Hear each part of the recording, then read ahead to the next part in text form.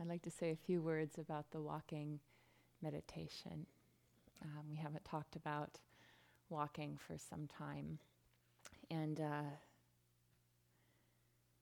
you may have a walking practice in a way of being in your experience walking that you know works for you and is spot on. So if that's so, please feel free to continue what you're doing, and you can follow the instruction I'm offering today, or you cannot. But the walking practice is so valuable, and I just want to encourage you to walk with nowhere to go. Walk with nowhere to be. So you're not walking into the future, but there may be more of a sense of walking through the thoughts that come and go, walking through the emotions that arise and fall away.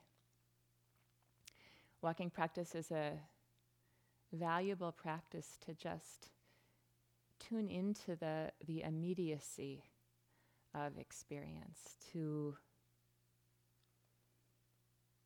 let yourself have a beginner's mind, to walk and you know in one sense, but to walk and not know. Often in the beginning of walking practice, it can be helpful to just have a sense of the body in space. You know, there's the sensations of the feet on the ground. It's amazing that the whole weight of this body can settle in 2 feet, really. So that, just have a sense of the feet, the contact of the feet with the earth, with the ground, and to sense the body in space, to sense the body as 3-dimensional. Just to be aware of the space in front of the body, behind the body, on both sides and above and below. So there's a sense of walking in a 3-dimensional way. So you're not walking, down a long, narrow hallway, but it's more of a sense of walking in a field or a bubble. And, walking is a process of establishing balance and finding it again. We put one foot on the ground in front of the other, and for a moment there's a sense of balance. And in that taking of the next step, the body, in a sense, comes out of balance to find the balance again. Kind of that flow, as we've been talking about, of movement and of stillness.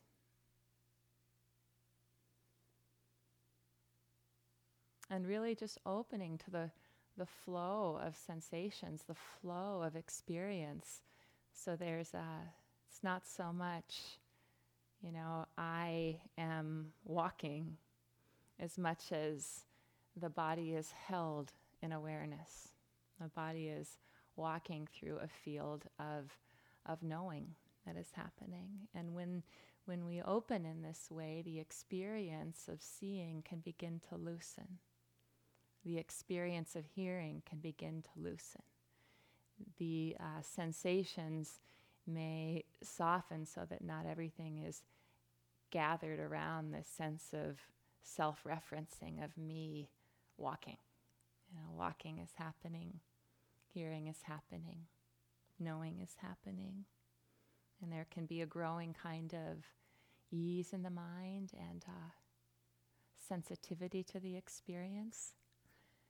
Sometimes when I do walking practice, I imagine almost like I'm walking through the ocean or walking through water, just that level of sensing the movement, the sensations, the skin.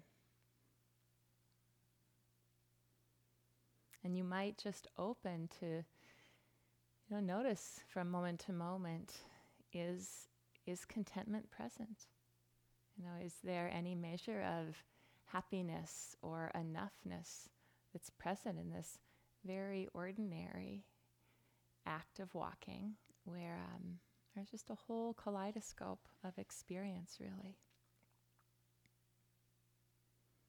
So I want to just kind of reiterate the instruction Gil offered some mornings ago about taking a practice period to include sitting, walking is one practice period, including, your walking meditation might start the moment after I finish the announcements, when you stand up and you go get your shoes and you're in the process of finding your path, to really just bring that continuity of interest to all these forms of practice, these moments of awareness.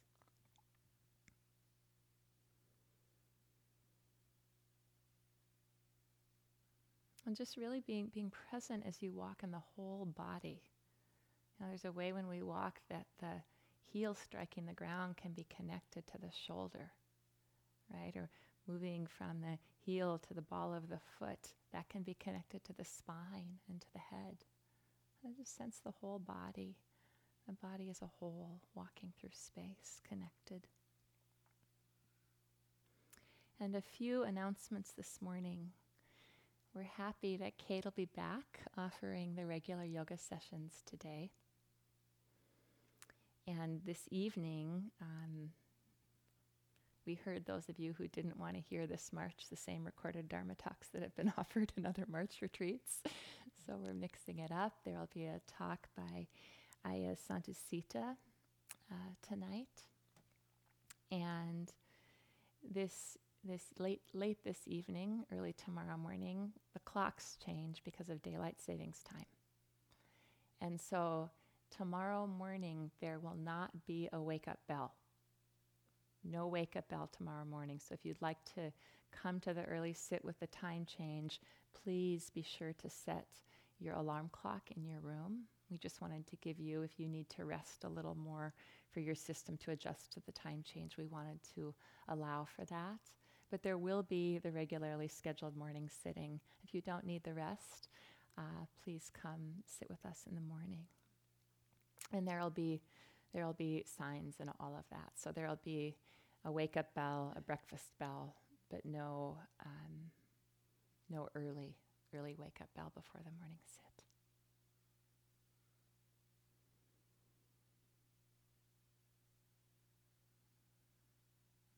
So as we are just so in the heart of the retreat, may you just open to the quiet, the nourishment, the beingness that is here, and may you enjoy the cultivation.